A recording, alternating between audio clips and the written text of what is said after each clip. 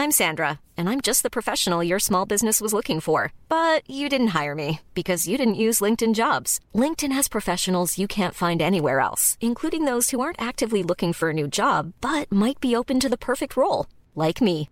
In a given month, over 70% of LinkedIn users don't visit other leading job sites. So if you're not looking on LinkedIn, you'll miss out on great candidates like Sandra. Start hiring professionals like a professional. Post your free job on linkedin.com/spoken today. Hey, I'm Ryan Reynolds. Recently, I asked Mint Mobile's legal team if big wireless companies are allowed to raise prices due to inflation. They said yes. And then when I asked if raising prices technically violates those onerous two-year contracts, they said, "What the f*** are you talking about, you insane Hollywood ass?" So to recap, we're cutting the price of Mint Unlimited from $30 a month to just $15 a month. Give it a try at mintmobile.com/switch. $45 up front for 3 months plus taxes and fees. Promo rate for new customers for limited time. Unlimited more than 40 gigabytes per month. Slows full terms at mintmobile.com. Get up to 30% off wedding jewelry at BlueNile.com. And remember the joy of your wedding day forever. Blue Nile offers everything from diamond and lab-grown diamond wedding bands to classic pearls, earrings you can design yourself, even gorgeous sapphire pieces for your something blue. Whatever you choose, Blue Nile's pieces are all graded for excellence, for a lasting memento as brilliant as the love that inspired it. Right now, get up to 30% off at BlueNile.com. BlueNile.com.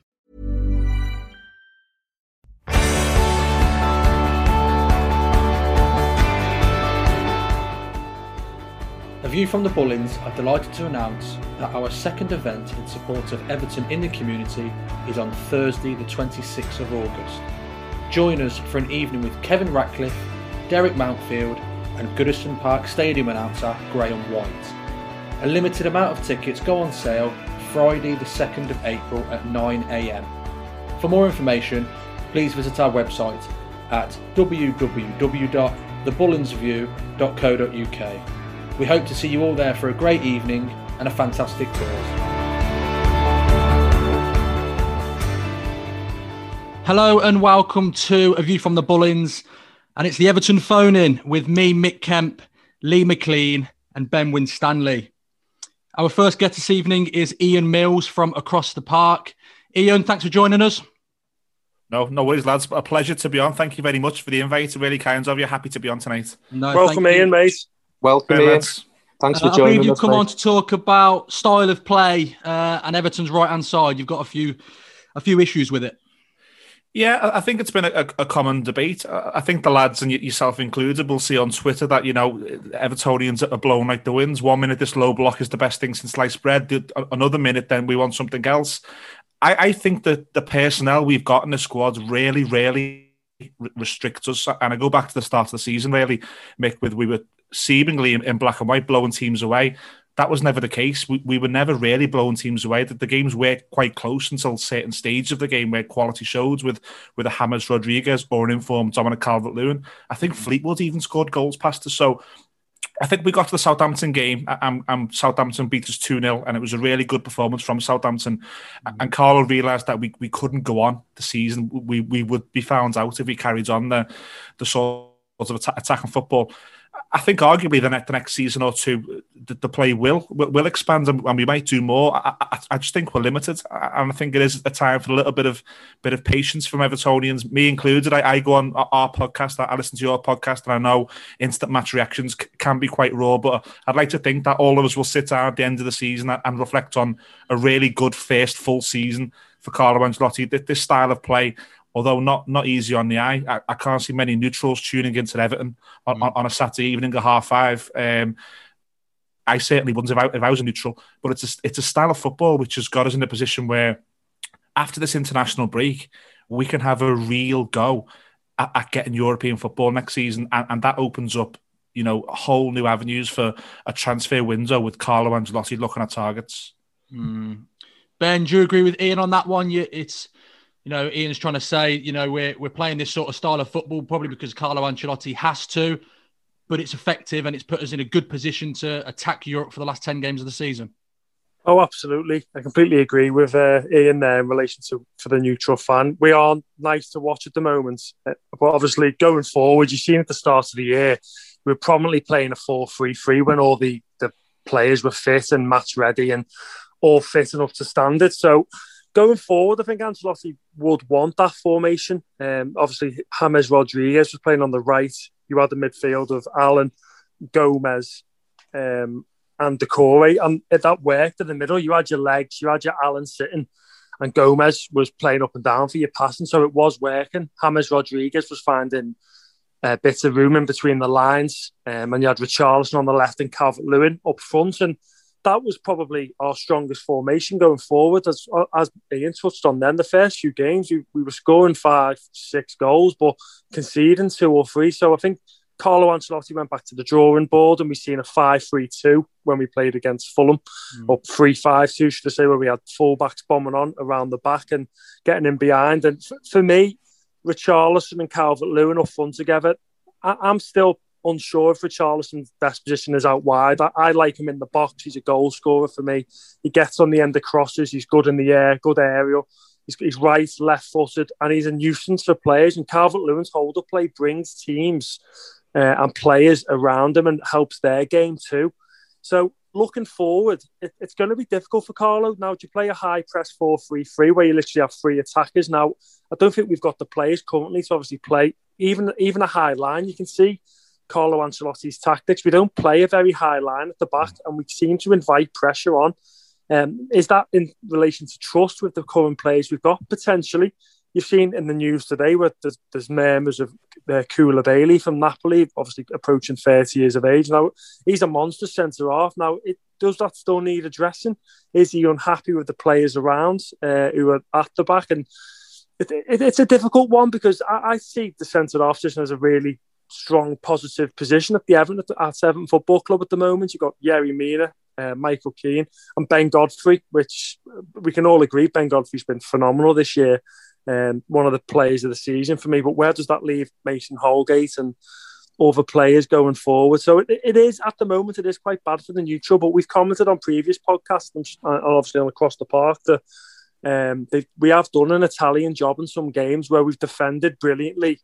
Every man on the line, last minute, last ditch tackles, and we've got results. We've seen in that running Christmas around December time where we had the home games where we beat Chelsea, Arsenal, for example, Leicester away. It was backs against the wall job, playing on the break, playing well, and it worked. But I feel like teams have found us out again, and Carlo's changing from a 5-3-2, 4-3-3 to 4-4-2 even. So he has got a big task ahead, and I feel like this summer is going to be massive for Everton and Carlo Ancelotti personally. So, yeah, completely agree with Ian there. All his points are absolutely spot on. It's not nice to watch at the moment, but I'm sure, obviously, we've had 5 or 6 big injuries, and I think you put a stat out, Mick, on the Twitter account there. We haven't had our big signings playing in the same game since October. I think they've only played together 6 times, where we've won 5, drawn 1. So that's a stat in itself. So when everyone's fit and available, it's clear to see Carlo wants to play a 4-3-3. But what you do when they're all out injured, it's a difficult one. It's up to the gaffer to sort, but it's one of them, Nick. Ian, sticking with you, you're unsure, or you may be thinking regarding the style of play that we're setting our ways at the moment to benefit the team long term, to obviously maybe try and hit Europe at the right time. But when we play at home against the likes of Burnley and Fulham, we still tend to play that system. And can you forgive the fans for being frustrated with that? Yeah, of course. Well, I mean, this season is such a strange season. We're not the only team in the league who are having bad times at home. Look at that lot across the park. It's hilarious most weeks since Christmas watching what's happening to them. And Liverpool fans on our podcast, they can't get their head around it. And I'm the same when it comes to Everton. I can't explain how Newcastle, Fulham and Burnley can look like better teams than Everton. Is that solely down to the setup? I'm not so sure, because at the Newcastle game at home, we were quite attacking. We went the other way, and he seems to learn from that in relation to going, or trying to learn from it, going into Fulham and Burnley. It's been a very frustrating time for a lot of teams at home, us included. I don't think really they go hand in hand. I don't think the tactics can be to blame too often. I think if you look at the league table, if we'd have drew the games at home to West Ham, Leeds and Burnley, we'd have been, fifth, and with the ability to go fourth with a game in hands. So to get points in those games, I think he was probably looking at the bigger picture. Maybe he's very smart in what games he identifies as being tough games. and they turned out to be tough games. Those 3 or 4 teams came to Goodison and had nothing to lose. I think they showed us a respect that it was a free hit. Sometimes teams do that to United or City or Liverpool. They take it as a free hit, and our early season form may have scared some teams, and in turn how they set up against us shocked us, and we couldn't deal with it. And like I said, Mick, I don't think it goes hand in hand. I think sometimes you can look in black and white at the formations and the players who played, but there's only been a handful of times this season, and what we're 20, 27, 28 games in, I can count on one hand how many times I was disappointed with the starting 11, and that says everything to me. Lee, do you share the same views as Ian regarding the style of play? Yeah, it's really difficult to disagree with anything Ian or indeed Ben have said. It's not been pretty to watch for the vast majority of the season. But there's so many variables, and the lads have touched upon them. Someone put an interesting stat out the other day that Man City trio in midfield only cost £8 million more than Everton's midfield on the weekend just gone. And what that says to me, we're still paying the price for really, really poor recruitment. You know, we've suffered, you know, before Ancelotti, and I've got to point that out because his record in the transfer market so far has been really, really positive, of course. But before that, he's having to deal with the aftermath of 4 or 5 years of poisonously bad recruitment, where we've overspent on players who are maybe at the wrong end of the career, maybe had the wrong reasons for wanting to join Everton. They weren't needed in terms of the positions we addressed as transfer targets. So the squad's imbalanced. It's seriously lacking in pace. We discussed that at the weekend. Kevin Ratcliffe was quite vocal about the need for pace. So Ancelotti's making the best of what he's got, and I think the fact that we're still in a position where if we win our game in hand, we go 5th. That says a lot about, you know, what, to Ian's point, a lot of teams are struggling. There's no one really putting any sort of significant run of results together. Teams are struggling at home. They're struggling to get used to maybe the environment. I do think fans are a factor for everyone, and I think that's telling. And I think it's the proof's in the pudding in terms of the statistics around home wins and stuff like that. I think there's more. The percentage of away wins this season is higher than home wins across the board, because you don't get that bounce, you don't get momentum, you don't get the lift of the fans, you don't get influence in decisions. You know, if you go a goal up, you don't get the lift of the fans pushing you on to get a second. If you go a goal down, you don't get the lift of the fans to get back in the game. It's all stuff that we've never had to deal with before. But I just think it's the players we've got. He's having to deal with the cards he's been dealt. It is easy to get frustrated because even though the squad looks a little bit imbalanced and it's not necessarily Ancelotti's squad, you look on paper most weeks when we're playing these teams that we've mentioned at home and you're thinking that should be enough to beat them. And that's where the frustration comes in, because despite all of that, we should really have got better results. You're not going to win all of them. Football's not played on paper. It'd be great if it was. But like Ian said there, even if we'd have won one and drew one, the difference that would have made to our league position now would have been incredible, and it would have took the pressure off certain games. So you just got to hope that now we've got a really long, horrible break of 2 weeks, an unnecessary break, by the way, where hopefully he can come up with something. You know, he's an unbelievable manager. He's proven that he can address this home form and come up with a way of just getting to between now and the end of the season and getting a couple of home wins, because it's shocking. I mean, we haven't scored in the second half at home since, is it October? So we're talking 5 months. 5 months of football where we haven't scored a second half goal. There's something seriously amiss there. So I'm glad it's Ancelotti's problem to deal with, not mine, because we've been talking at length, haven't we, for weeks and weeks after the games, trying to come up with a solution, and we can't find one. So hope Ancelotti can. Ian, sticking with the style of play, we'll move on to your next subject, which was the right hand side of Everton at the moment, the right back and the right wing. You know, we've played Godfrey at right back, Seamus Coleman, Mason Holgate. The right back position, what's your issue there, do you think? Well, I think that does go hand in hand with how limited we are. I think you know what you get from Mason Holgate is you get you get a solid right back when you need to defend, you're quite safe in relation to Holgate being on that right-hand side. What you don't get is the attacking threat. If we're countering very quickly from a corner, it's not going to be him that's bombing on and doing it. You're not going to get much output. And there was a game, I think the Burnley game, some of his crosses were just so disappointing. They were going nowhere near any of our men. On the flip side, what you used to get from Seamus Coleman is exactly what we need to have now. And I think that's what needs to be addressed. There was no complaints from me personally at the start of the season when Coleman was supporting James Rodriguez. I was quite excited by that relationship. It was very quickly apparent that James Rodriguez would not stay fit, and neither would Seamus Coleman. And that caused all the issues for me because you've never had a consistent right-hand side.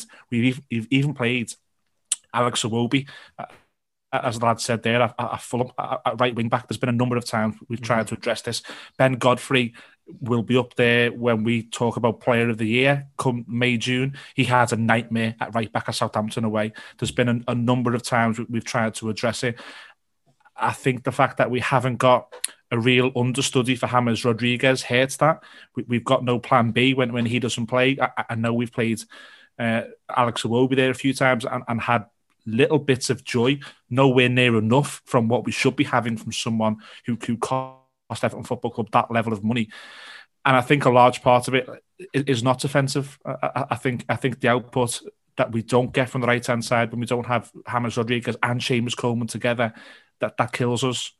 I don't think it's really a Seamus Coleman question because, like I said, I thought he'd done quite well at the start of the season when he knew his role and he'd sometimes overlap, but other times he was happy for James Rodriguez to support it.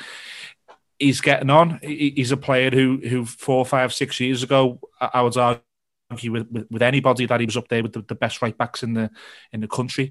It's not the case, sadly, anymore. We tried to address it with Djibril Sidibe, Marco Silva and Marcel Brands tried to address it by bringing Sidibe in. It was very quickly apparent that he couldn't cut it week in, week out. I think we've been linked very heavily with Max Aarons. What I would say is Max Aarons would be a fantastic sign for Everton Football Club, but what we do need is we also need a right-hand side of forward to go with that because, again, I'm not saying that these guys are the answer, but are you telling me that the game you've just talked about, that a Theo Walcott or a Moise Kean couldn't have had some sort of impact in those games? I would argue all day that they would have, especially fresh. I think a Theo Walcott against Newcastle at home or against Fulham at home would have had an impact. I think a Moise Kean would have as well. So I don't just think it's as simple as bringing a new right back in. I think that has to be addressed. I'd also like Everton to bring in a wide forward this summer as well. Ben, do you share the same thoughts about the right-hand side as Ian on that one? Oh, absolutely. It's been one of my quotes over the past few podcasts that we need a whole new right side.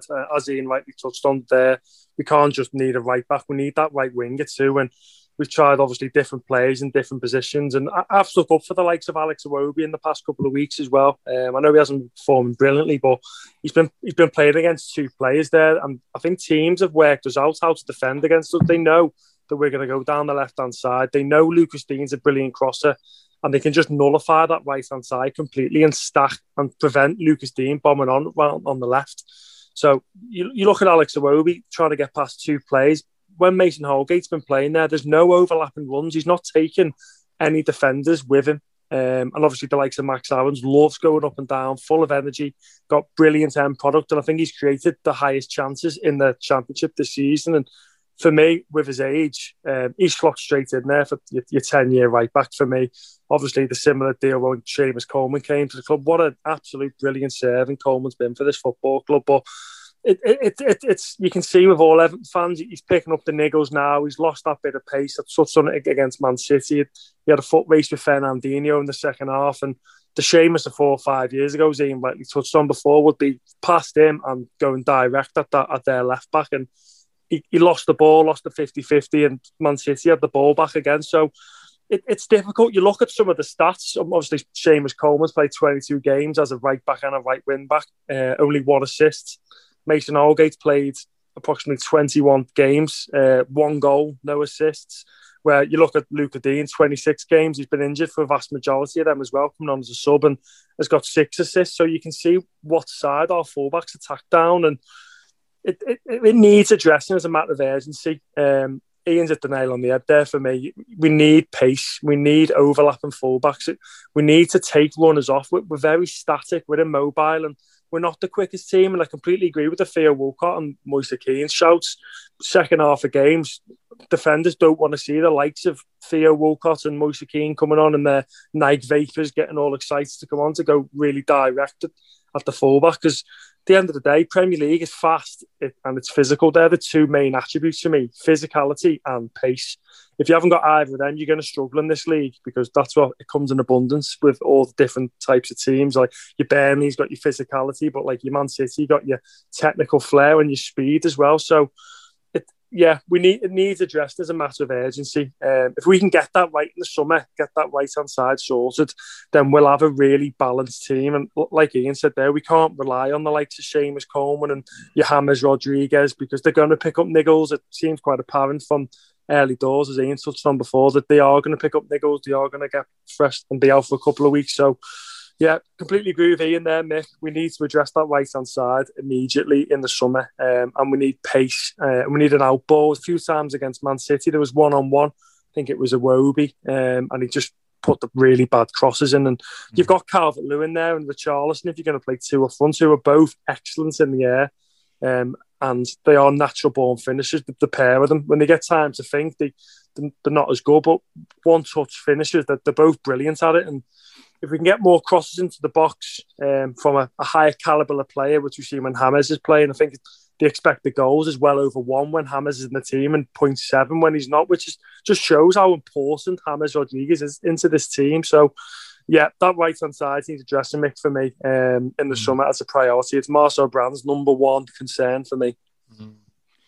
Ian, before you go, it's going to be a bit of an odd transfer window this summer, you'd presume, obviously because of COVID and money might be a bit tighter than normal. Right back or right wing, which one's the bigger priority for you? Put me on the spot there, mate. If you told me that we could go and get a right winger, or we could get Max Aarons, if you put a gun to my head, I'd say Max Aarons, simply because Seamus Coleman is nearing the end now, unfortunately, and I think we've seen, like I said there, what Mason Holgate doesn't give us. I think there's times you can maybe patch up the right-hand side. Hammers will maybe play just over half the games this season. You'd hope to get more next season after this recovery period that's been planned for him. You can patch up the right-hand side more, especially if Moise Kean does return, and if he doesn't, then the money he will bring in would allow us to do something. Gun to the head, Mick, I'd say bring in a very, very fit attacking right wing back. Ian, thanks for joining us. That's Ian Mills from across the park. Our next guest is Jamie Foster. Jamie, thanks for joining us. Thank you for having me. No, you're very welcome. Jamie, mate. You all right? Yeah, I'm good. Thanks yourself. Evening, Jamie. Evening. Jamie, you've come to talk about Gylfi Sigurdsson and Gylfi Sigurdsson's contract situation. Yeah. To start, I know the wheels are probably already in motion on it for him to be signing a new deal after Carlos said everyone's pleased with him and they're going to talk to him to renew his contract. But for me, I don't think it's a sensible and viable decision to renew it for quite a few reasons. To start, his current deal expires in June 2022. Yeah. And by the end of that, he'll be 32. So he's already coming towards the end of his career. As, not to sound rude, but you can sort of see his performances over the past few seasons have declined. But he's reportedly earning there's different figures everywhere. There's ranges from 80,000 to 100,000. So take that as £5.2 million a year. Yeah. For what he offers to the team, I don't think it's a sensible decision.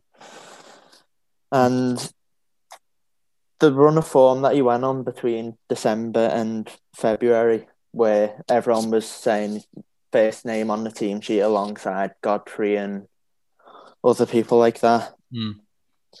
When looking back on it, I was asking myself, is this the form you'd expect for a player you paid £45 million for, and a player who earns over £5 million a year. I know footballers don't dictate the price that's paid for them, but from an Everton point of view, I don't think he's first team quality. Lee, do you share that same opinion as Jamie, that he's not first team quality? Not long term. No, I think Jamie's right. I do tend to agree with the points he's made. Obviously, we brought him in for £45 million in 2017, and he's one of them we've spoke. Haven't we? The curious case of Gylfi Sigurdsson. He's got. You can't doubt. You'd be stupid to doubt his ability. He's technically very, very good, but he's not someone who's going to take a game by the scruff of the neck and drag you through a game and turn an average performance into a win. He just won't do that. So you think of your really, really great midfielders over the years, Lampard, Scholes, sorry to say, Gerrard, they could win games single-handedly. We need someone like that. We need someone in that midfield who can take a game by the scruff of the neck. That's definitely one of Ben's favourite quotes, that one, by the way. Take a game by the scruff of the neck. And Jamie's right. For the money we pay and the wage that we pay him each week, you'd expect more. So if you factored everything in, age, consistency of performances, where Everton want to go, I don't think Mashiri or Brands and Ancelotti are messing around, with the outlay and the money that they've spent. I would be surprised myself if we were to offer him a new deal. But I think the signs are that's going to happen. Now, I don't know whether Everton are going to look to renegotiate and maybe get his salary down a little bit, bearing in mind that, if he was to want to leave, he's not going to get anywhere bigger than Everton at this point in his career. So it might be a case of, right, okay, Gylfi, we're going to cut your wage by a third, but you're still in and around the first team squad at a team who are looking to challenge Europe. Would he go for that? I don't know. Or would he want to play week in, week out at maybe a mid-table club? So he's got ability, but we need more. We need more consistency. We need more legs. And we need someone who's going to win us games, ultimately. So, and I don't think he's the answer long-term, no. Jamie, for you, is there a position for Gylfi Sigurdsson in the squad? Maybe until the end of his contract, and depending on whether we get Europe, I'd say if we get Europe, there is as a squad player. But going forward, you don't want to be paying a squad player £80,000, £100,000 a week. So, like Lee said, whether there's other clubs interested in him, whether he'd want to play week in, week out. I remember there was a report in The Athletic earlier this year saying that DC United were interested in him and that they'd held discussions with him about a move when his contract ends. And for me, obviously, I think he should take that option because I just don't see the value in paying him to do what he does and offer what he does, because when you look at his stats this season, he's got in the league 4 goals and 4 assists, which on paper, it looks quite good. But when you actually look a bit further into them, you've got 2 of them 4 goals are penalties. The 4 assists you've got, one of them's from a corner directly. Another is from when a corner's been taken short and he's crossed it in. And another is when he's played in a corner poorly and then got a cross in afterwards, which is the one against West Brom, meaning that he's only made 1 assist from open play, which for an attacking midfielder who's supposedly supposed to be, well, when we bought him at the tag of one of the best in the league up there with Eriksen, only having 1 assist from open play in however many games he's played this season, it's just not, I don't think it would be viable to extend his contract when you've got younger options on the market who could potentially come in, develop into a better player and offer more. And I was looking at some statistics before on what he offers to the team, and if Carlo was to continue playing his ideal 4-3-3, so have Allen and Decore, and then you have your third midfielder, so you've got Allen, who's the ball winner, sits in the 6, and then you've got Decore as the box-to-box. The third midfielder is, characteristically, you'd want them to be a number 10. You'd want them someone who is a progressive passer, has a high number of shot-creating actions, has a high number of passes into the final third. And when you look at Sigurdsson this season, the shot-creating actions, so things he does on the pitch that lead to a shot, when you take away the set pieces from that, he's ranked 11th in the squad for the amount of shot-creating actions. For an attacking midfielder, that outlay just, it's not worth it when he's behind the likes of Tom Davis, James Coleman. Then you've got the two other midfielders in Decore and Gomez. Then you've got Dean, Calvert-Lewin, Richarlison, Iwobi, James, and even Bernardi's behind. And Jamie, do you think that he's a luxury player? I don't know.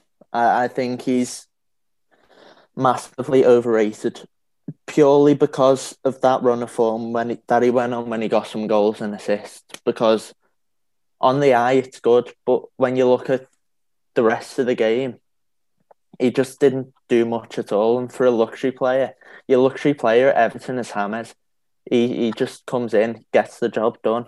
And as you were saying, one of Ben's favourite quotes, James does take the game by the scruff of the neck. He's the player who can win you a game. Whereas Sigurdsson, like Lee said, he's not that player. And when you look at Sigurdsson and James, they're both ideally number 10s. The drop-off between Sigurdsson from James is quite shocking. Going back to the shot creating actions, so what you ideally look for in an attacking midfielder, Sigurdsson, this is minus the set plays, averages over less than under one less than James a game. Considering Sigurdsson's had more touches in the opposition penalty area as well per 90. So if he's in and around the area, how is he not offering something that will lead to a shot? Ben, do you feel this way, Ben? Do you feel that we can't afford to carry him like we can carry James? Well, Jamie's just blew all my stats off the wall, so I'm sat through the book all excited to talk, and he's blowing them all out. But it's he's a difficult player, isn't he, Sigurdsson? We spoke about him before. He's very hot and cold in how he plays. He's either in the mix of it or we're carrying him and he's not getting involved at all. And some Everton fans love to see players getting stuck in, throwing a foot in. Now, Sigurdsson isn't going to do your big tackles, as he tends to pull out, and then it gets to me where you look at like Godfrey and he's going to be walloping someone and getting the crowd up. Sigurdsson's not going to give you that, but obviously Jamie mentioned the stats before. Now I've gone through all his games. He's played for us 34 times this year, scoring 6 and assisting 9. He's got the second highest goal contributions in our squad, even more so than James. Even though James has played a lot less games than him, he is still creating chances and scoring goals, even though it's in a penalty. So he has performed well, and he has got us out of games. That West Brom game where he came on, he basically got us the 3 points for me there. We weren't playing well, we weren't creating anything. The crossing was very poor. And I've been speaking to a few people on Twitter regarding Sigurdsson. Obviously the Esker that everyone knows very well on Twitter, and Matthew Spence, who's a big listener to the podcast, and they talk about obviously the profit and loss and the business side of things. So I was just speaking to them to get their views about it. And they said to obviously assume that we bought Sigurdsson for £45 million on his 5-year deal. So the amortisation cost on it every year is £9 million. So he has 1 year left this summer, as Jamie quite rightly stated before. Now, if we give him the contract, the extra 1 year contract, which, as Jamie quite rightly stated before, is progressing by all accounts. Now, he's talked about Sigurdsson as like a massive model pro. A lot of articles saying like how good he is around the dressing room and how good he is to like younger generation, stuff like that. But if he gets that extra year, which takes him for the extra year till the June 2023, Everton themselves will be £4.5 million better off, because we can spread that £9 million amortisation cost across the 2 years instead of one. It was very complex for me. I didn't quite get it, but to put it like a simple fingers, it just means we'll have a bit more off the profit and loss account to the financial fair play. So it takes that 9 million and spreads it over 2 years, which is a massive plus for Everton. If we can reduce his wage in the process and say, look, we're going to give you an extra year here, and be in and around the squad on lower wages, then for me it's a no-brainer, because he does give you assists and he does give you goals, where a team full of like your Iwobis and Bernards, and I know Jamie's a massive fan of Iwobi, but 31 games, 2 goals, 3 assists. Now, I know he's not been playing in his 10 position where he wants to play, he's been on the wing, but Bernard's the same, 15 games, 3 goals, 1 assist. It's just not good enough for Everton going forward, for me personally. And Sigurdsson offers that difference to me from set pieces. And look, to get assists from a set piece, you've got to put the right ball into the box, and he's done that on numerous times. People say, is it dead ball specialist? Now, that's played to our advantage. Everton are a big team, and don't forget, we scored probably the most headed goals in the Premier League, and scored, I think, near enough the top 3 of goals from actual set pieces. So we are a big physical side, and we've got to play to our strengths. Is he a starter long-term future? Probably not for me. I completely agree with Lee and Jamie there, but if he's willing to take the pay cuts and spread the cost we owe on him, I think it's a no-brainer. If he's willing to be in and around the squad, giving his feedback and his professionalism to the young lads in the squad around, and taking a step back, because he's one of the names that obviously talked about for management as well in the future. Got a very clever footballing brain, but he just needs to just show a bit more and earn that contract. As James said, he went through a good couple of months, which won back quite a lot of Evertonians, me included. Clearly hasn't pulled the wool over Jamie's eyes just yet, has he, mate? Jamie, before you go, just a quick one. So, are you keeping Sigurdsson, or do you want to get rid? Well, if Ben said, like, I agree with Ben. If with the financial side of it, if you can get him to take a pay cut and stay around, as he's a good influence in the dressing room, I will keep him. But if there's no wage cut on there, I wouldn't. Because going back to what Ben said very quickly about the West Brom game, he was brought on to win the game, which, yes, he did. He got an assist. But he was also brought on to control the midfield because we were losing the battle. For a midfielder to make 3 passes in 26 minutes, with one of them passes being the assist, it's not something that you need. But for set pieces, as Ben said, he is a set piece specialist, although he doesn't score any set pieces. He does. Oh, do you know what, Mick? I love this. Stats to fight stats. It's what I'm all about. he was brought in as a set piece specialist, I suppose, but despite only scoring 1 free kick in pre-season against Blackpool in his whole Everton career. But when you've got the players like you've got James and Dean who can also take a corner, and I'm pretty sure Richarlison maybe could as well. I wouldn't even go and say Iwobi, even though I've got a massive agenda, because he cannot cross a ball for life. But for me, if you can get that reduced wage, keeping him in and around the squad would be a good decision, because I've seen everywhere, as Ben said, about how well he is around the dressing room.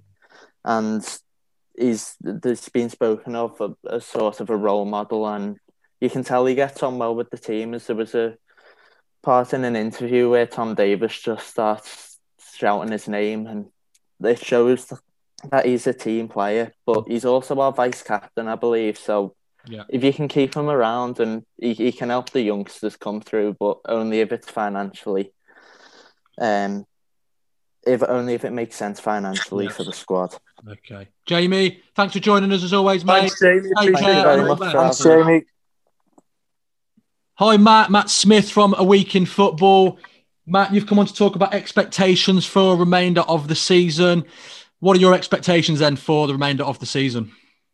Well, it's not really expectations, Mick. It's more hope than anything else. Listen to previous podcasts of yours. It's kind of, we've all been really devastated over the last few weeks. Our form isn't really great at the moment. But I was kind of looking back at previous seasons and stuff like that. Like last season, 59 points, got 6th place.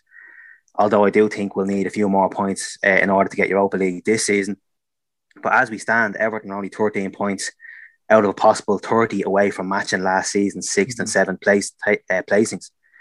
But it sounds easy enough. But if we win half of our remaining games, we'll get there. But this is Everton we're talking about, so you never know.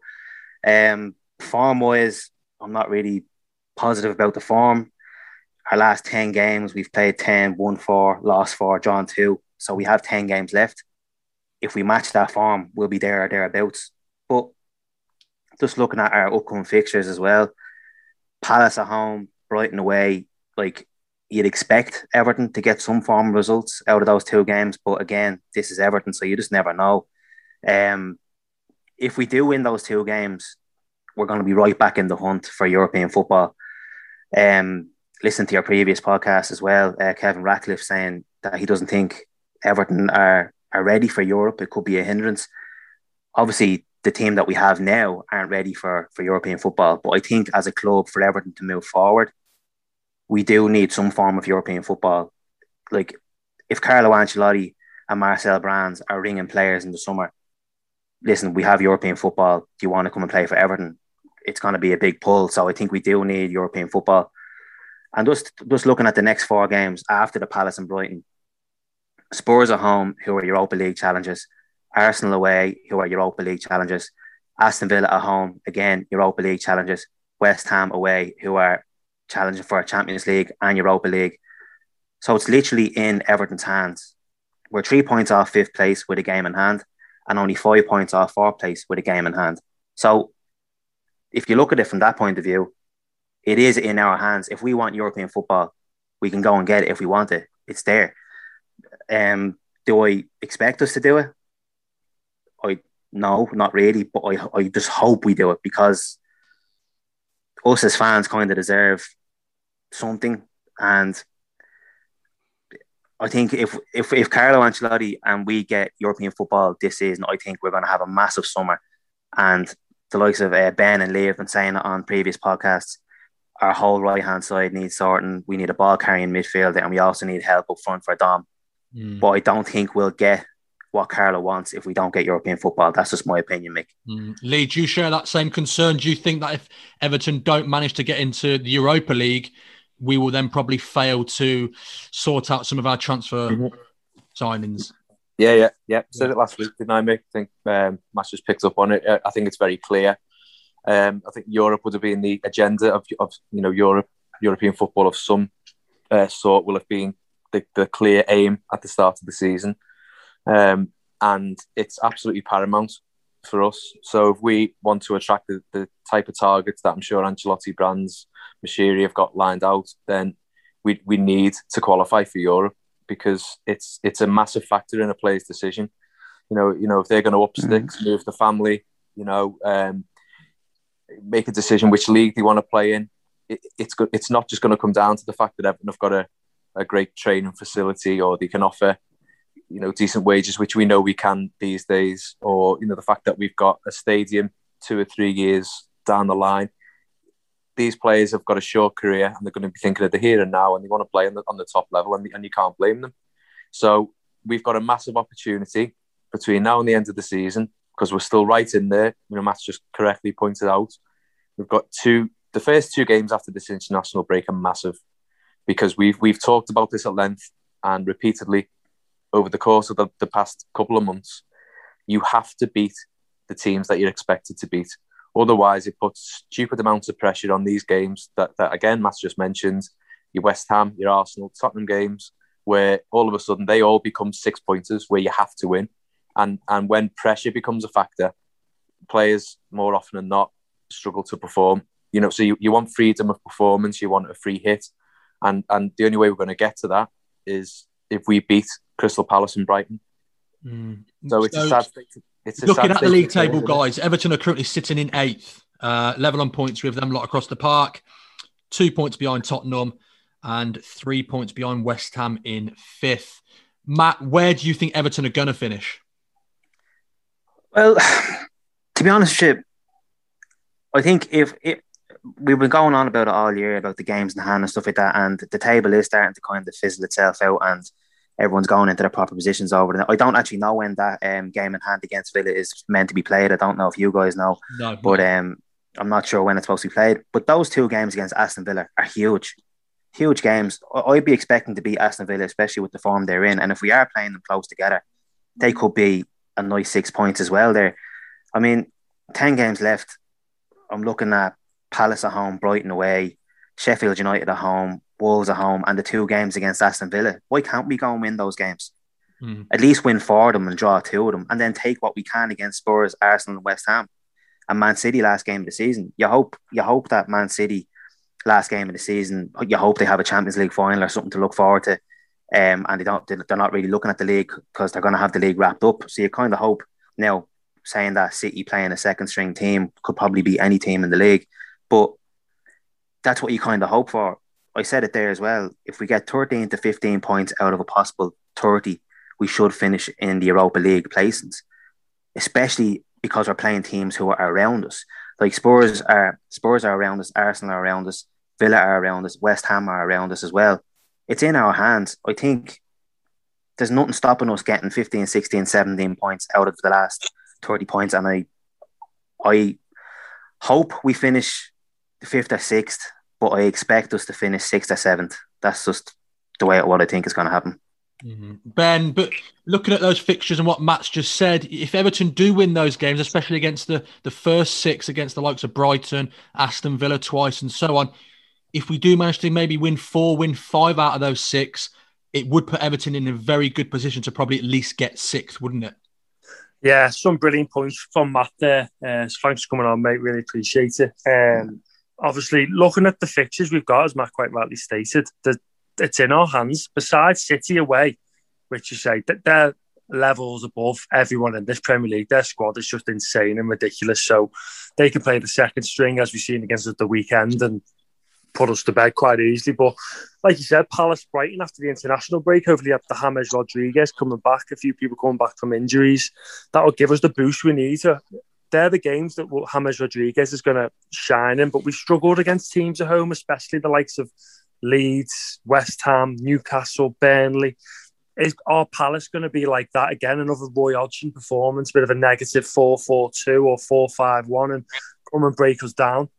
So it is going to be difficult, but it is in our hands. The games we've got, Palace, Brighton away, Spurs, that they're not unbeatable. We've seen on the first game of the season that we put them to bed really well. They're under a bit of pressure at the moment, getting knocked out of Europe. So they'll be looking to finish as high as possible. Arsenal away, again, we've shown this season that we can beat them.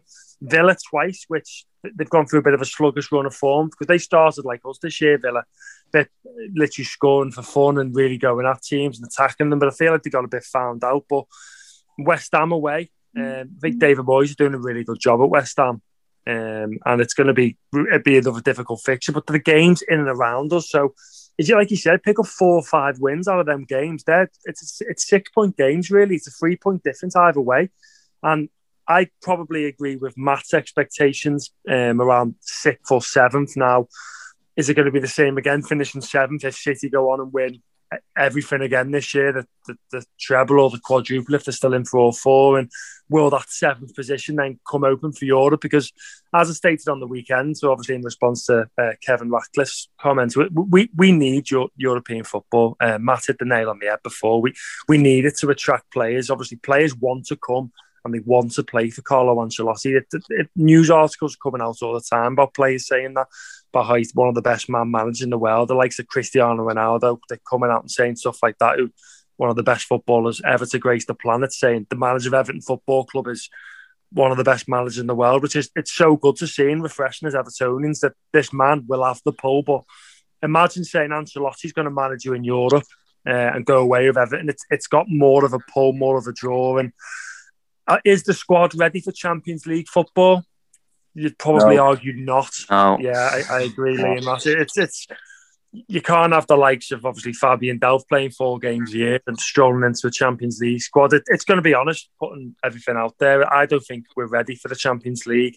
I still feel like it's a project. I feel like the past few years have been a bit of a roller coaster for us Evertonians, from the excitement to the sheer depression that we felt when we've got some players that haven't really pulled off. But look to the future. Ancelotti's at the helm. If we can get European football, bring 4 or 5 strong additions in this summer, with the likes of obviously Gabaman hopefully coming back strong, if he can sort out his injury worries and come back strong, he's another option for next year, another squad member, another cog for Ancelotti to work into the machine that he's trying to get going. And we need a few more windows. We need to make this Carlo Ancelotti squad. So if you look at this team, it's Moyes, Silva, Koeman, all of them mixed into. Even Allardyce has still got players on loan knocking about. Do you know what I mean? And so it's going to be a while to turn this squad into Carlo Ancelotti's. And I know how desperate we are. And you could tell from the dejection and upset on me and Lee were at the weekend. And Bally as well. We're desperate for success. We're desperate for the trophy. But I think European football, going away with the lads, hopefully it's all back to normal next year. A few European tour with the Bullens lads and go away, see the Blues in Europe would be beneficial for the club, the supporters and the attraction of players. But I completely agree with Matt Mick, the 6th or 7th if more realistic. But I'd absolutely love to come 5th for the automatic qualifiers so our season doesn't start early July again. So Matt, it has been a Jekyll and Hyde season. So what is an acceptable position for Everton to end in this season, would you say? It all depends on what Everton do over the last 10 games, to be honest with you. I mean, last year, I think with 5 or 6 games to go, we had an outside chance of finishing 7th, I think. And we just capitulated and ended up finishing 12th. What I think Everton should probably do over the last 10 games is try and finish 4th. And then if we don't finish 4th, at least we finish 5th or 6th. I think if we try and say to ourselves, we'll go into this game and get a job because that'll keep us in 7th, that's only going to work one way and it's only going to go against you. I think the best thing we can probably do is win the game in hand, try our best to beat the teams around us and try our very, very best to get 4th. And if it doesn't work out, then we can be disappointed with 5th or 6th, but we're in Europe. And just to add to Ben's points there about Ancelotti. Ancelotti's pull in terms of getting people into the club, it's all well and good. Like Alan came into the club because of Ancelotti. Rodriguez came into the club because of Ancelotti. But we can't keep doing that as well. We need to be able to pick young players as well who want to come to the club, but they're only going to come to the club if we have European football. Like the likes of Max Aarons or Leon Bailey in Leverkusen and all that. They'll come because Ancelotti's the manager, but they'll come because Ancelotti's the manager and we're in Europe. Like, they won't necessarily want to come to Everton if we finish at 10th or 11th again. Do you know what I mean? And my worry is that this is the year to do it. We needed to do it this year because a lot of teams are in disarray. I think next year, the likes of Arsenal, Spurs, Liverpool are obviously, like, we're in a battle for Europa League with Liverpool. Who would have thought it? So they're all going to get better again. So unless we improve in the summer, we could be looking at finishing 7th, 8th or 9th again next year. So I think in order to make our squad Europa League and Champions League ready, we need to finish in Europe. And I just hope to God that we finish at worst 6th place, because like the boy said, I think... Matt, it's not just about, for me as well, it's not just about, I don't know what you think, it's not just about who we can attract, in terms of the importance of getting European football. It might make it really difficult to retain our better players. Exactly. There's a real fear that Richarlison, Digne, they might think, hang on, there's no European football again. And I'm a top player. I want to play European football. So what do you think? Well, the only thing I'd say about Richarlison, if he does want to leave and we can get 70 or 80 million for him, then let him go.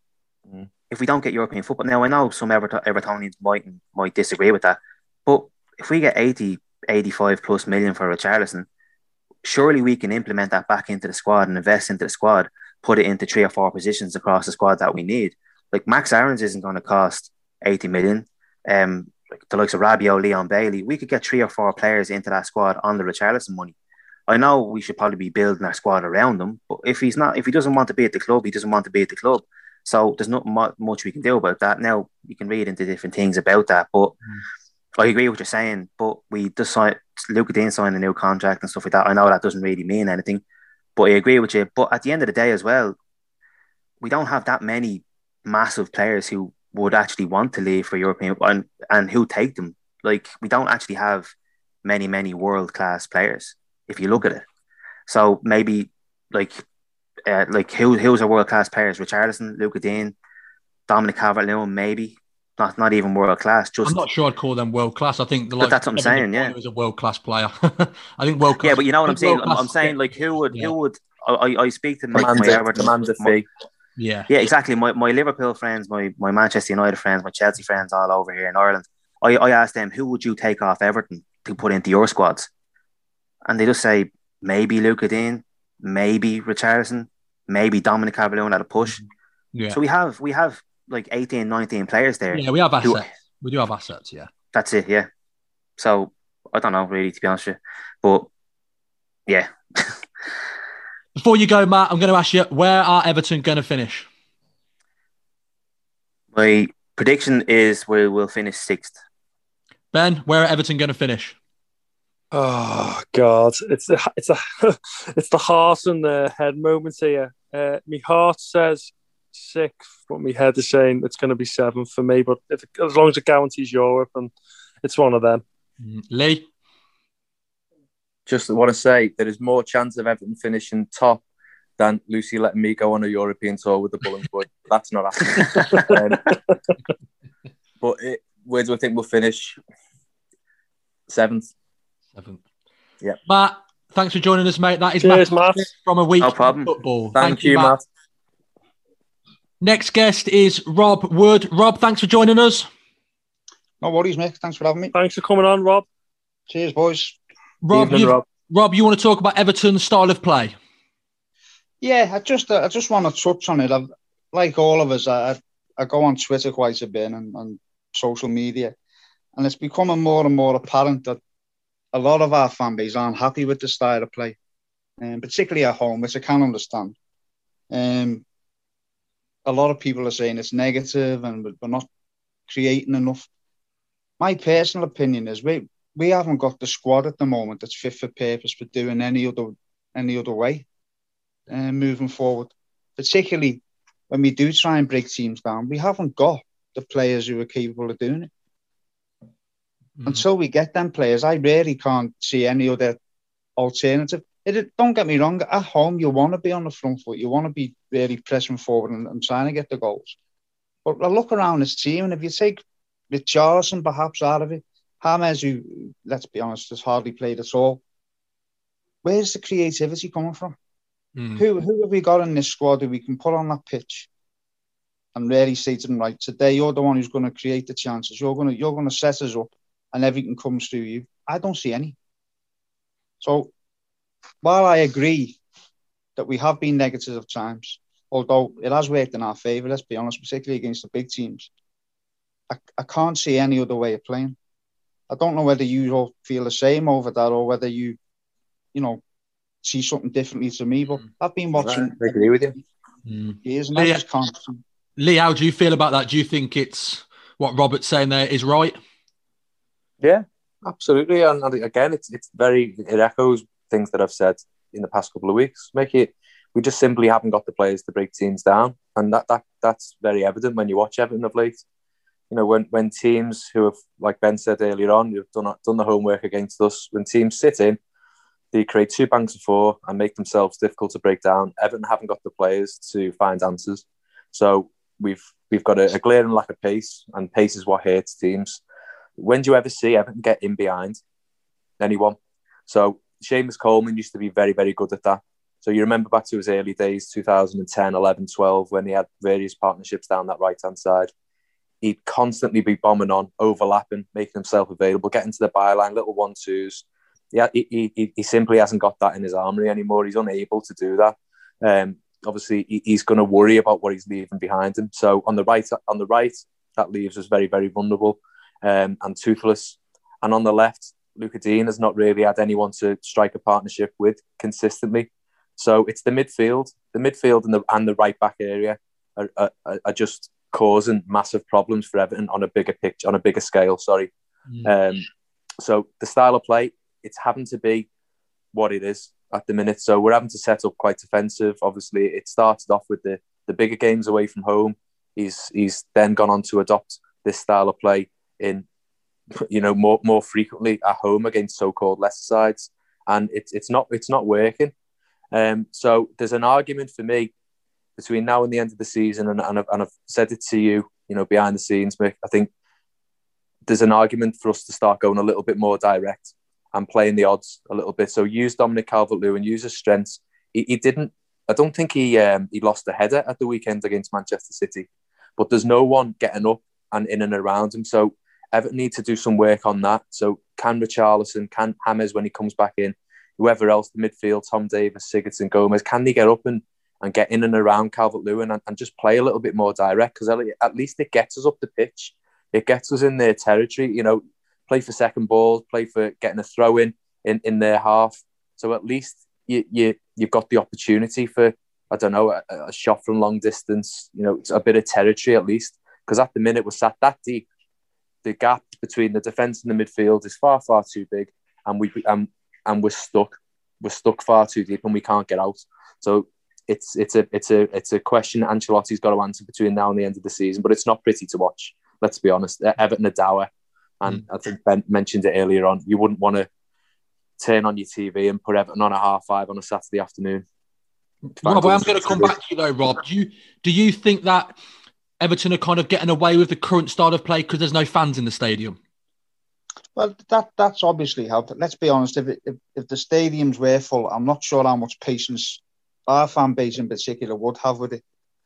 But I think Lee's spot on there, by the way. I think there is a massive argument to go more direct, and it's not pretty, but it's not a long-term strategy. We need to try and get into Europe between now and the end of the season. And if that's what it takes, I, for one, am happy to go down that route. Long-term, we want to see, you look at other teams, and I'm talking the teams that we're aspiring to compete with, the likes of Liverpool, the likes of Manchester City, which we're a million miles away from. I'm not saying we're anywhere near them. They have a particular way of playing, and their strengths are through the wing-backs, particularly Liverpool last season. And they stick to that pattern. We haven't got the players to play that same way week in, week out. You look at even the whole setup is unbalanced. We're having to mix and match. We're not even playing the same players every week because we don't have a system that they fall into. So for me, it's all about results now between now and the end of the season. And if we've got to be a little bit more patient, is there any more patience of fan base than us? We've been waiting 30 years. Do you know what I mean? Honestly, I understand people's frustrations, and don't get me wrong, I've been frustrated with some of it, because some of it, particularly against Newcastle, when you look at them games and, Fulham, they're just ridiculous points we've dropped. But there's reasons behind it. And I think it's all about incremental progress. We've got to be patient with this. We've got to give it time, because once the players are in the right positions, I think we will see better football. Ben, do you agree with Rob there? You think that Everton fans, okay, they are maybe a bit disappointed with the way we are currently playing, but we've just got to be patient? Yeah, definitely.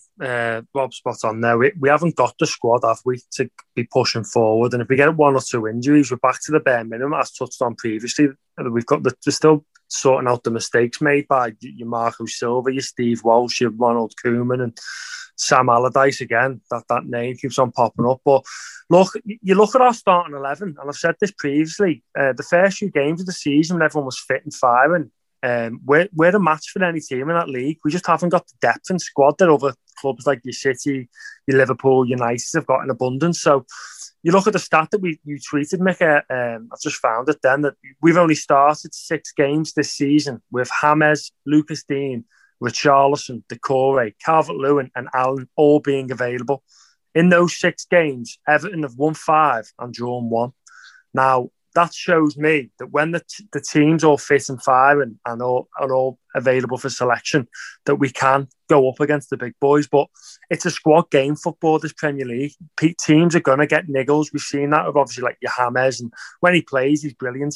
But he's getting nailed, isn't he? Teams have worked him out. If you hit James early doors, he doesn't like it at all, and he tends to like shy away from trying to get hold of the ball. So it's not pretty, but with the squad isn't Carlo Ancelotti's squad, and you can see that with the way he's trying to tinker the formations. I think the ideal one for him is the 4-3-3 with the James on the right of midfield, and when Coleman's fully fit, him being right back, and that way you can play in between the lines and get around players, and James can have the free roll to drift and get him in the lines between the midfield and defence and play them cutting attacking balls. But it was just an interesting point from what Lee said before, the last time we've like broke away, got in behind. I think, to my knowledge, the last time we've broke and really gone at someone with pace was Watford away last year. I think it was the last minute winner from Theo Walcott, and I think we broke from a corner, didn't we? And Richarlison, Moise Kean and Theo Walcott scored the winner. And that's the last time I've really seen Everton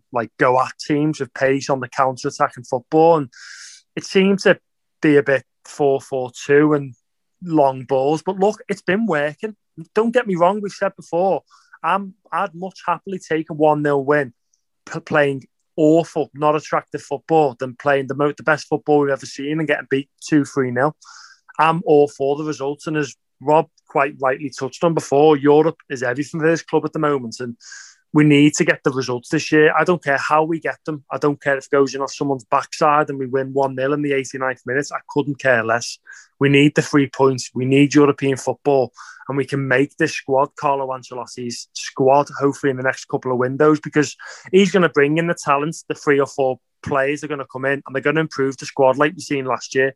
I have no question about that. He's going to get it right this year with Marcel Brands as well. So, yeah, it's not nice. It's not attractive. You're not going to put it on a 5:30 as a neutral and watch Everton v Crystal Palace for argument's sake in a few weeks, are you? You're going to get a pizza, probably watch Saturday night takeaway instead. But yeah, it's not pretty, but we need to get results. And when everyone is fit, we can play nice, attractive football. But at the moment, when we've got these injuries with Decore, who's a massive miss, James, Coleman, Gabaman, other players as well missing, then we need to just play a formation that grinds out results with the squad that he's inherited. Rob, I know you've got some issues regarding Everton's right-back position and right wing. Do you think that works hand in hand? The style of play is currently hampered due to that right-hand side? But it's funny there that what Ben's just said, spot on again. I wonder, is that his preferred formation, 4-3-3? And if it is, then that whole right-hand side needs replacing. Because we all love Seamus Coleman. He's been fantastic, but he's not the player he was. We know that. And he's never going to be. As you get older, you lose certain aspects of your game. You take him out the side. James, for me, is a drifter. He doesn't stick to one position anyway. So who plays in front of your right back? I look around our squad. Certainly not Iwobi for me. Iwobi is a player who interlinks. He's not someone who's going to beat 3 or 4 men, then put in a fantastic cross, or not regularly enough anyway. And he's certainly not going to contribute goals. So that means we need at least 2 players, in my opinion, in them positions, because we haven't got them in the squad. But I'm not so sure that Carlo Ancelotti is a manager that plays the same formation every week anyway. For me, other managers might have set formations. I think he looks at a game and thinks what will fit best for this particular game. Now, that doesn't mean we don't need them players. But it might mean that we need other players in other positions as well that we're not thinking of. We've been linked a lot this week, ridiculously, in my opinion, with another centre half. And I'm thinking, why does he need another centre half? But maybe long term, he's thinking of playing 5 at the back. I'm not at the stage yet where I know what he's thinking, but I know we need better quality. And certainly in them positions for me would be the start. I would start with the right hand side, because it's nowhere near the left, and the left's not perfect. Digne is fantastic, but I still think we need to find a way of putting someone in front of him who can do overlap and do what he does. Because if we are playing a 4-3-3, it leaves us exposed at the back when he goes forward. That's what makes me lean towards wondering whether he will play 5 at the back to cover for Digne when he does bomb forward. So again, it's about the positions he wants to fill in the formations he wants to play. But that would be the starting point for me, definitely on the right. Lee, would you start on the right-hand side this summer and look to improve that right-hand side, which then might improve our style of play?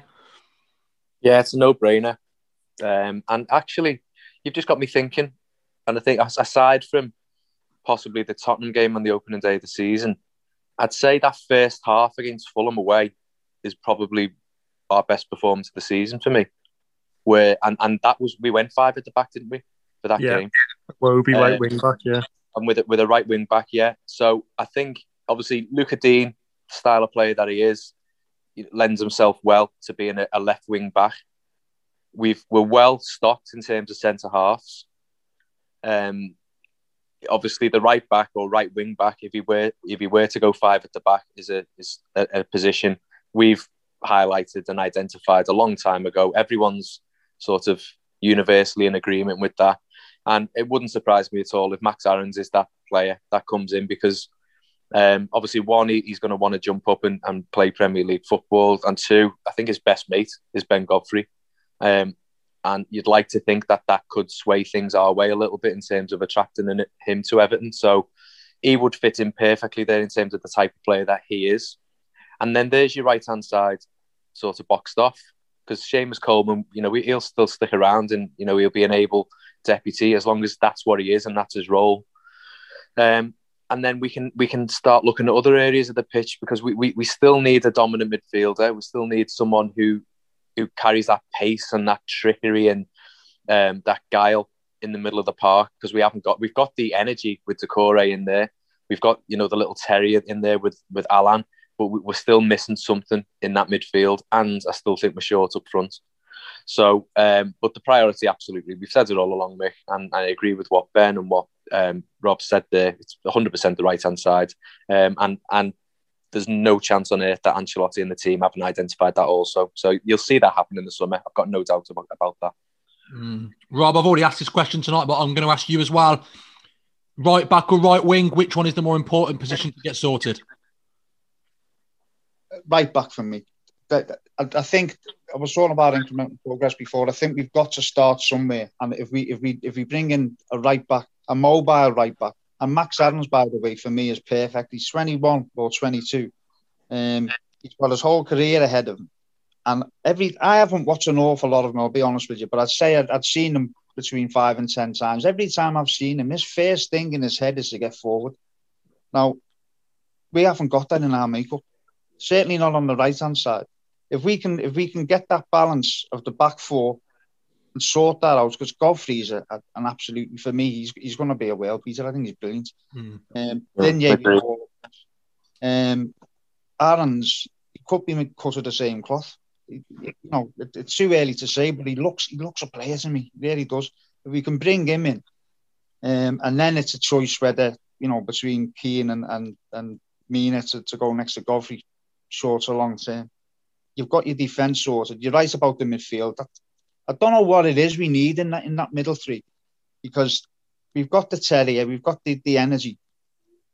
Are we going to have a creative player in the mix, or are we going to look at making that solid middle three and putting the creativity in the flanks on a 4-3-3? Again, we'll have to see what Ancelotti's thoughts are on that. But it does no harm, by the way, to have all these options in your squad, so you can change it, because you don't want to be predictable. So we'd like to wave a magic wand, bring a striker in, bring a winger in, bring this in. We haven't got that type of moment at the moment. We're going to have to do it step by step. For me, sort the defence out, try and find a bit of creativity, and we'll move on to the next window and see where we go after that. Okay. Rob, before you go, I'm going to ask you a quick question. Where are Everton going to finish this season? Sixth. You mark me words, sixth. Rob, thanks for joining us as always. Thanks for Cheers, Rob. Take care. And all Thank you, Rob. Thanks, Rob. Next guest this evening is Matthew Barry. Matt, you've come on to talk about James Rodriguez, his games to injury ratio. What are your thoughts on that? Hi, Mick. Thanks for having me on. Good evening, guys. Welcome, Matt. It's just about some of the things that have been written about James and spoken about today about his injury record, especially the article that Richard Keys has come up with today. And I think that the club knew exactly what they were getting themselves into when they signed James. Bearing in mind he played very few games for Madrid last year. He had no pre-season to talk of. But he's produced, he's played 21 games. He's got 5 goals and 8 assists. I don't think that can be criticised at all. Lee, what are your thoughts on that? Do you think the games to injury ratio he's worth having around? Absolutely, yes. Absolutely, yes. Mick, we've not been to Goodison Park for 12 months. And if I don't get to go and see James Rodriguez live in the flesh at Goodison Park, I don't think I'll be happy for as long as I live. I want to see if he's that attractive in person. I just want to see him on the pitch. I want to see him do one of those passes that he does, score a goal, whatever. I need to see James Rodriguez play live. So Matt's absolutely spot on in what he says. Everton knew what we were getting when we bought James Rodriguez. We knew we weren't getting a 35 game a season consistent player. You know, he's someone who comes in for a few games and then he might have to drop out because he is injury prone. He's had fitness problems now going back 5 or 6 seasons. But obviously that is outweighed by the productivity that he provides when he is on the pitch, and his statistics this season back it up. And hopefully we're going to see a lot more of him in the next 10 games because he could be crucial in getting us over the line and ultimately us getting European football or not. But yes, he's absolutely worth it, Mick. No doubt. Matt, do you feel, though, that having the likes of James Rodriguez at Everton, it then strengthens the argument to have more depth at the football club, knowing that he's probably only going to play 20, 25 games a season?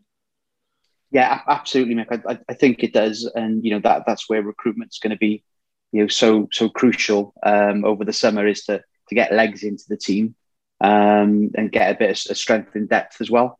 You know, when you look at you know, some of the positions that we're really lacking in at the moment, you know, he's predominantly going to play off the right if he's not going to play in the number 10 position. So, you know, we all know we need a right back.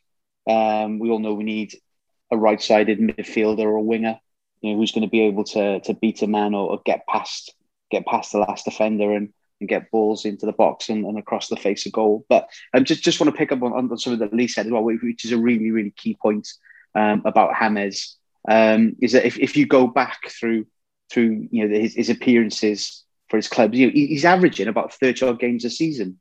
You know, so I don't think he's as injury prone as the perception is of it. I think, you know, the clubs where he's been at, you know, they're regular European competition, you know, clubs, Real Madrid, Bayern Munich, Porto. So they do play more games than a lot of other clubs. So I think from a fitness point of view, you know, 25, 30 games a season is probably what we can expect out of him. Ben, just touching on what Matt's just said, James Rodriguez, he's never out long term. He's never out for, you know, 20 games. It's normally in clumps. He's normally out for 3, comes back for 3, then he's out for 5. So do you think that we have to just almost suck it up when he's out and then enjoy him when he's available? Yeah, look, the sun's coming out now. It's time for him to shine. Do you know what I mean? Likes playing in that warm weather, apparently. So let's get him kicking the football again for Everton. But yeah, Matt's right there. Having a quick glance over his injury record, and over the past 10 years, I think it's only approximately misses 10 games a season on average. So, which, as Matt quite rightly stated, teams playing in obviously the Champions League and the La Liga, and he only misses 10 games a season, which isn't a lot of games, really, if you put it into context, how well the likes of Real Madrid did in the league and the Champions League and Bayern Munich also. But it's just so pinnacle to this Everton side, and you can just see how much better we are when he's in the team. It's phenomenal. You look at just like the XG stat, the expected goals, goes up to over 1.2 with him in the side, and it drops to under 0.8 per game when he's not in the team. So just based on that stat alone, it just shows you how important he is to that team and getting in that free role. And we're all desperate to see him play, and it was just sad that when fans were temporarily allowed back in, he got one of his little calf knocks, and the lads and the girls who went to Goodison Park to see those couple of games couldn't get to see him in the flesh because he is made by the gods. Let's not get it wrong. What a stunning human being. And even off the pitch, though, Mick, the revenue he's bringing in from Colombia, obviously, I think the shirt sale was at 6,000%. The shirt sale, yeah. The shirt sales went up in Colombia, and look what that's doing for like global business for Everton. It's got to be pulling in some revenue. And we had the whole of Times Square in New York with James Rodriguez and Everton kit. The whole thing's still a bit surreal for me. And he is a global superstar. He's one of he's in the top 5 elite on like your social media and like your public following for me. So he does an awful lot on the pitch, and he's doing an awful lot off the pitch as well. It's hard for Evertonians because I know we're desperate to see him play. And do you know what the frustration is? And the likes of Richard Keys coming out, I think it's more frustration that we go into a bit of these slumps with Adam, and it's never really confirmed what the injury is. But he's come out himself, James, and said, look, I wasn't ready for the physicality. He got hit in the we can't really say, in the balls, didn't he, against Liverpool, and he's had a few groin knocks and a few calf knocks, and he probably wasn't ready for just how intense and physical it was in the Premier League. And teams are targeting just how good he is. They're going through him, they're hitting him early doors. I think Newcastle man-marked him out the game by Shelby just kicking him into Rosette, which he was offered no protection from the referee. And you are going to get injured when players like man-marking you out the game. But as Matt quite rightly said there, 21 games he's played, 5 goals, 8 assists. That's super. That's really good going for apparently a lightweight player. Every 44 minutes, he produces something that's either a goal or an assist since he's been on the pitch for us. There you go. Just shows you just how big of a player he is for us. So it was amazing. Reading the Richard Keys thing, and you're just reading it, and it's complete disbelief, and it's completely missing the point of what James has brought to Everton. And something like Richard Keys, he's been banished to be in sports, and his opinion belongs in one place in the UK, and that's on the Premier League years when you want a bit of nostalgia, because he's so far he's so far removed from modern day football. It's just, his opinions are just laughable. They really are. The stats don't even back him up though, Matt, either, do they? Like you said there, it's clear to see that he's fabricating everything what he's saying. Yeah. If James, it's your spot on bench. If James plays his last 10 games, right, then he's played 20. He would have played 28 league games for us. And at the start of the season, with no preseason whatsoever, with little football last year, if you're going to get 28 games out of James Rodriguez, it's a phenomenal return. Unbelievable, I agree. You'd almost say well done to the Everton medical team for managing him. 1,000,000%, Mick. Absolutely 1,000,000%. You look at some of the Gabam, bless him, it'll be what it'll be with him, and he's had the terrible time. But when you look at somebody like Delph, who turned up at the club, fairly decent health and condition, and we've next to nothing out of him at all for the best part of 18 months. Yeah, I'd rather 100% fit James than an 80% fit to push for this run of games that we've got left too.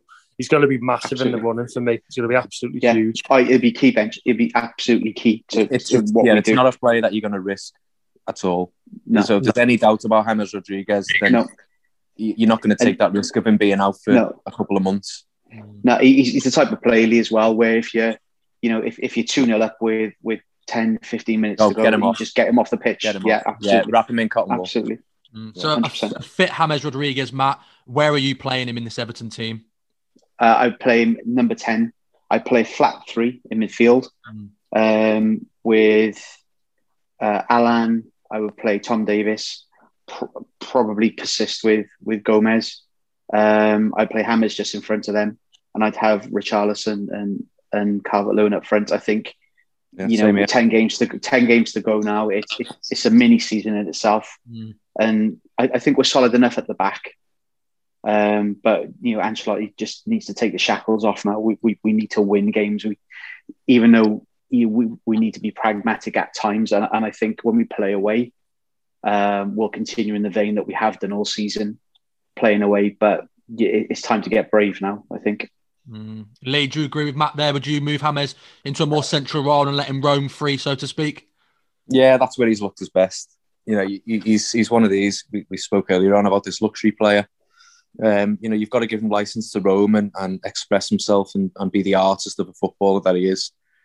So as Matt's just said there, we've got enough behind him, in terms of the type of player that we have in our squad. The defence is not really the problem. We've got Tom Davis, we've got Alan now back who provides, that good coverage behind him. We really need a fit and firing James Rodriguez, given a free role to pull the strings in that side and make things happen for Richarlison and Calvert-Lewin in front of him. And I'd go along with what Matt's just said. I'd play him centrally right behind a 2 of Calvert-Lewin and Richarlison up front, because I think we've seen the benefit of playing Richarlison a little bit more up top. I think he personally enjoys that role. He's definitely more productive in that role than when he's stuck in a more wide position. So I think that's the role for him. It's just all about getting him on the pitch. But hopefully the timing now, obviously with this international break, he's had that time to rest up. And Ancelotti has come out in his press conference last week to say he fully expects him to be back for the Crystal Palace games. That's really something to look forward to, and hopefully he can spark a much improved, more expressive Everton performance at home. Matt, before you go, I'm going to ask you the question: where are Everton going to finish at the end of the season? Sixth. We'll take that. We'll take that all day. Matt, thanks for joining us, mate. Really appreciate it. It's a pleasure. Take care. Thanks for having me on, guys. Thank you, Matt. Thank you, lads. Cheers. Bye-bye. Take care. Our next guest this evening is Rob Fisher from the Fitzrovia Bell in London, who's actually a partner of ours. Rob, thanks for joining us. Cheers, mate. Glad to be on. Welcome, Rob. Welcome. Thanks for letting me on, guys. Cheers. Rob, we've come on to talk about our right back and right wing issue and the right-hand side. Yeah, so the puzzle of the right back and right wing side that we know we've seen many, shall we say, poor displays from, obviously recently it's been Holgate and Iwobi that's probably been the bone of contention. But obviously it may be a case we need right back and a right winger / right attacker coming up. Obviously we know Seamus has been a great servant to the club over the years, and he's probably got another season or so left with us, but his time on the pitch is probably dwindling, although he can still make an impact. And then obviously John Joe Kenny's not in favour at the moment. It looks like he'll be heading on his way out. So my question obviously would be, what do we do? Obviously buy new players would be the easy answer, but what options do we have any in the current squad? And just like to get the guys' thoughts on that first. Ben, what are your thoughts on that? It's a difficult one, isn't it? Obviously, we spoke about Seamus Coleman. He's been a massively brilliant servant to this football club over the past few years, and it's just sad to see that he is starting to lose that 1 yard of screaming pace that he had. For me, John Joe Kenny isn't the answer either. I don't think he's up to the standard up for Everton Football Club. Don't give me, he gives it his all when he's on the pitch, but he's not for me going forward. He hasn't got that quality, and he hasn't really got that full-back nous for when to go and when to come back. And you look at Holgate, he's done a job. He's played, obviously, 21 games. He scored once, but he's got no assists compared to, obviously, Lucas Dean on the left. And the 26 games, 6 assists. It just shows that we're all kind of lopsided at Everton at the moment. We've kind of all gone down the left-hand side, and teams know not to stack men on their left, obviously, because we don't get down our right-hand side much. It's very much central and to the left with Luca Dean bombing forward. So it's quite easy to play against and defend against. So completely agree with what Rob said there. It's an issue that needs addressing as soon as possible in the summer for me. That's the number one priority. I've said it on previous podcasts. It's got to be addressed now. What formation does Carlo want to play? Does he want to play the 4-3-3, 5-3-2, 3-5-2? It's one of them. There are names getting thrown about. Obviously, the one that stands out for me is Max Aarons, who is my favoured candidate to fulfil the role. He's young, 21-year-old, under international, and he's brilliant. He gets forward, he creates chances, he knows when to go, and he instinctively knows that he wants to attack. That's his game. He's got the highest creative chances in the Championship this season, and I think the expected goals are something obscene that the striker, I think Pukki, is missing a lot of chances that he's created, so he could have double figures in assists, but the strikers just aren't taking the chances. Now, other names mentioned are obviously Lamptey from Brighton, but he's more of predominantly right wing back in a back five. He obviously about 5'3", 5'4". He's not the tallest player, but he is all out attack down the right, and he get you loads of pace, and he give you that in abundance. But obviously defensively, he needs that back three as a cover. And you've got now today the Lucas Vazquez rumours seem to be resurfacing again all over Twitter, and he's one who's been playing right wing and also can play in a back five as a right wing back. So he's available on a free potentially. That he could be the one coming in. But for me, Mick and Robert, it's got to be Max Aarons for me. You've got to go forward and get out the number one target. He will solve the issue for the next 10 years for me, and it will give you that option to overlap, hopefully give more time and space to our wingers to give them more room to obviously get the better crosses in, get behind teams, which we haven't been doing all year. Rob, it's a hot topic at the moment amongst Evertonians, Everton's style of play. Do you think that the style of play on the right-hand side go hand in hand? You know, the style of play is not particularly attractive because we've got an issue on the right-hand side. Yeah, I think it kind of looks that bad when you've got such a quality left back in Lucas Dean on the other side. I think it really adjusts it. I mean, I know Ben's on the Max Aaron's fan club already, I think that. And I know he's definitely one who should be looked at in the summer.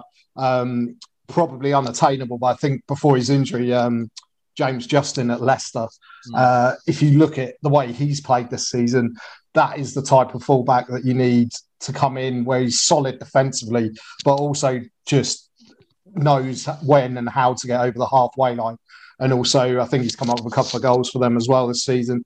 And then going into the more forward role, I think if you want to play the 4-3-3, that style of play, then I think to sort of have Richarlison, say, in front of Digne on the left, you've got to look at someone with more pace. I know you guys were talking about it on the podcast from the weekend. Kevin Ratcliffe brought it up especially. And one player, I think pace now has become a different way of pace. I don't think it's necessarily just put a ball over the top and someone runs onto it, but it's pace with the ball and dribbling and passing. And I think one name that this season that I particularly liked, and probably in a underperforming team, has been Pedro Neto at Wolves. So I don't know what the guys think about that as well. Lee, Pedro Neto, it's a good shout from Paul. I know he's a big admirer. People do like Pedro Neto. He's skillful, he's tricky, he's quick. He's probably something that Everton don't have in their armoury. Could you see someone like him maybe coming across to Everton? No, I'd love us to go for him. I couldn't agree more with you, Rob.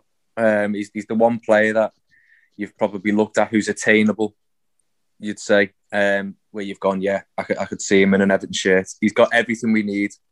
And again, Rob, good point. I think pace, if you went back to the 80s and the 90s, you think Gary Lineker, pace over the top.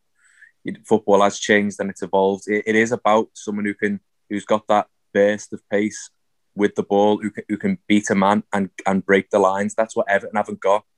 When we feed the ball into that midfield, it's very static. It's foot on the ball. It's stop and either sideways or backwards, or it's too slow and ponderous, and it gives the opposition a chance to retain the shape and predict what we're going to do, basically. So if you look at him as a player, he's got all the attributes we need. He's skillful. He's got pace in abundance. He offers a threat. So if you're talking about a perfect transfer window for me, it will be him, Max Aarons, and a top level striker to support Calvert-Lewin. So Wolves to Everton, is it a step up?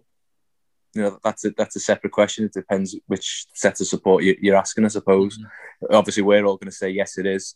But it's all going to come down to a topic we've discussed previously, which is, can we, secure European football? Because that's going to be something that might be attractive to him. But he's a player, yeah, I'd love to see him in a blue shirt. I think he'd suit it, just like James does. Rob, which right back, right wing I've said earlier, it's going to be maybe a difficult summer compared to previous summers due to the COVID pandemic. Out of those two positions, right back, right wing, which one do you think is more important? I always, I think Carlo thinks this way as well. I mean, we've been linked with that Koulibaly again today, which I'm not sure that's a red herring, to be honest. But I think defensively, that's the nous for Carlo. I think he will look at the right back position first. And obviously, it'll be interesting to see the England under-21s over the next week. I think might be wrong, but I think it might be Aarons and Godfrey playing together in the back four, which will be interesting. Ben, do you think this spells the end for the likes of John Joe Kenny this summer? Do you think that's the end for them, the end of the line? Yeah, I think so. Obviously, I don't know. I haven't really been keeping up to date with Celtic and how they've been playing, and if he's been playing very well, to be honest. But I haven't seen anything that's really stood out. Obviously, you've seen your Ellis Sims at Blackpool scoring, which is all over Twitter. But I haven't really seen much of John Joe Kenny up in Scotland. And look, if we can get a reasonable fee for him, I think we were looking around £8 million, weren't we, last year? And no one came in with that offer. And look, if we get a decent fee for him, we can go into the budget. And obviously, with financial fair play looming over our heads, we need every penny we can get at the moment. And it's just a sad day to see, because obviously us Evertonians have seen for years like that the prime Seamus Coleman was an absolute joy to watch for all Evertonians who went to Goodison. Him and the Baines combo, it's been amazing to see him. We haven't needed to address this position for the past 10 years, and it was sad seeing Leighton Baines go, and it's going to be even sadder to see Seamus go. And he's one of the players to fall for the shirt, and he was desperate for a trophy, wasn't he? And you could just see how dejected he was after the City game. It just feels like it was a last chance saloon for him.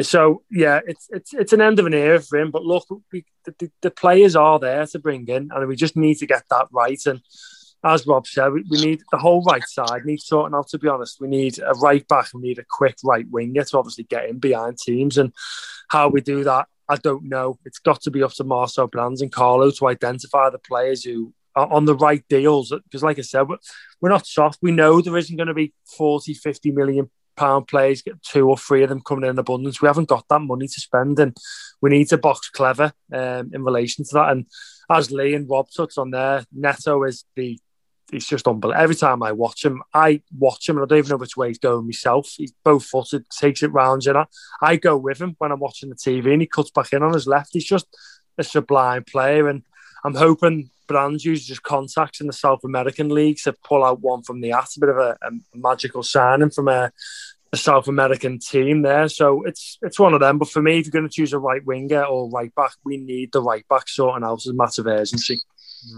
Rob, before you go, I'm going to ask you the question: where are Everton going to finish at the end of the season? Oh, sprung that one on me, mate.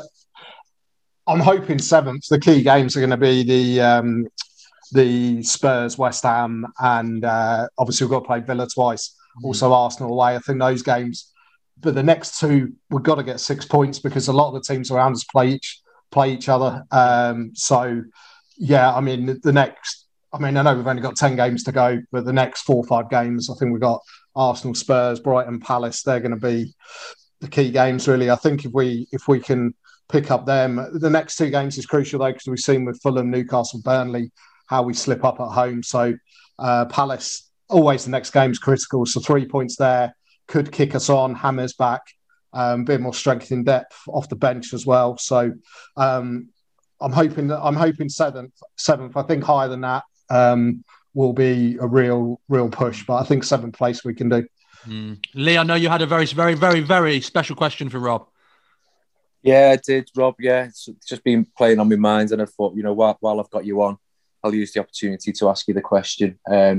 So, what IPAs do you have on draft at the Petrovia? That's going to be the question. Yeah. Will you make anything? No.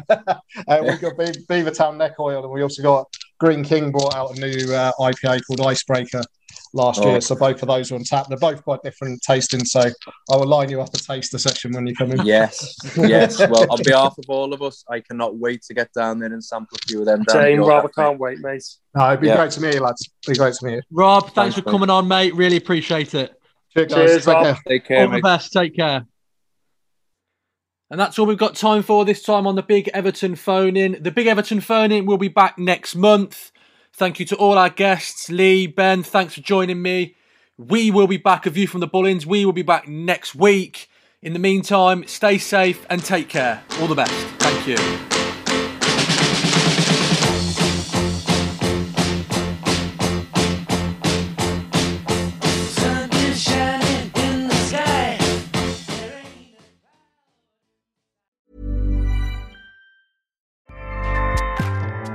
Acast powers the world's best podcasts. Here's a show that we recommend.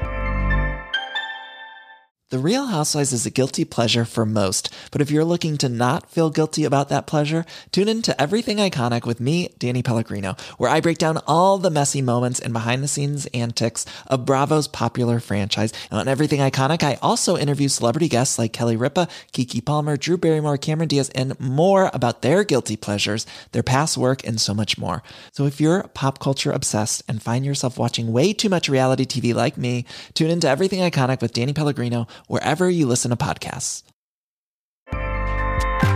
Acast helps creators launch, grow, and monetize their podcasts everywhere. Acast.com.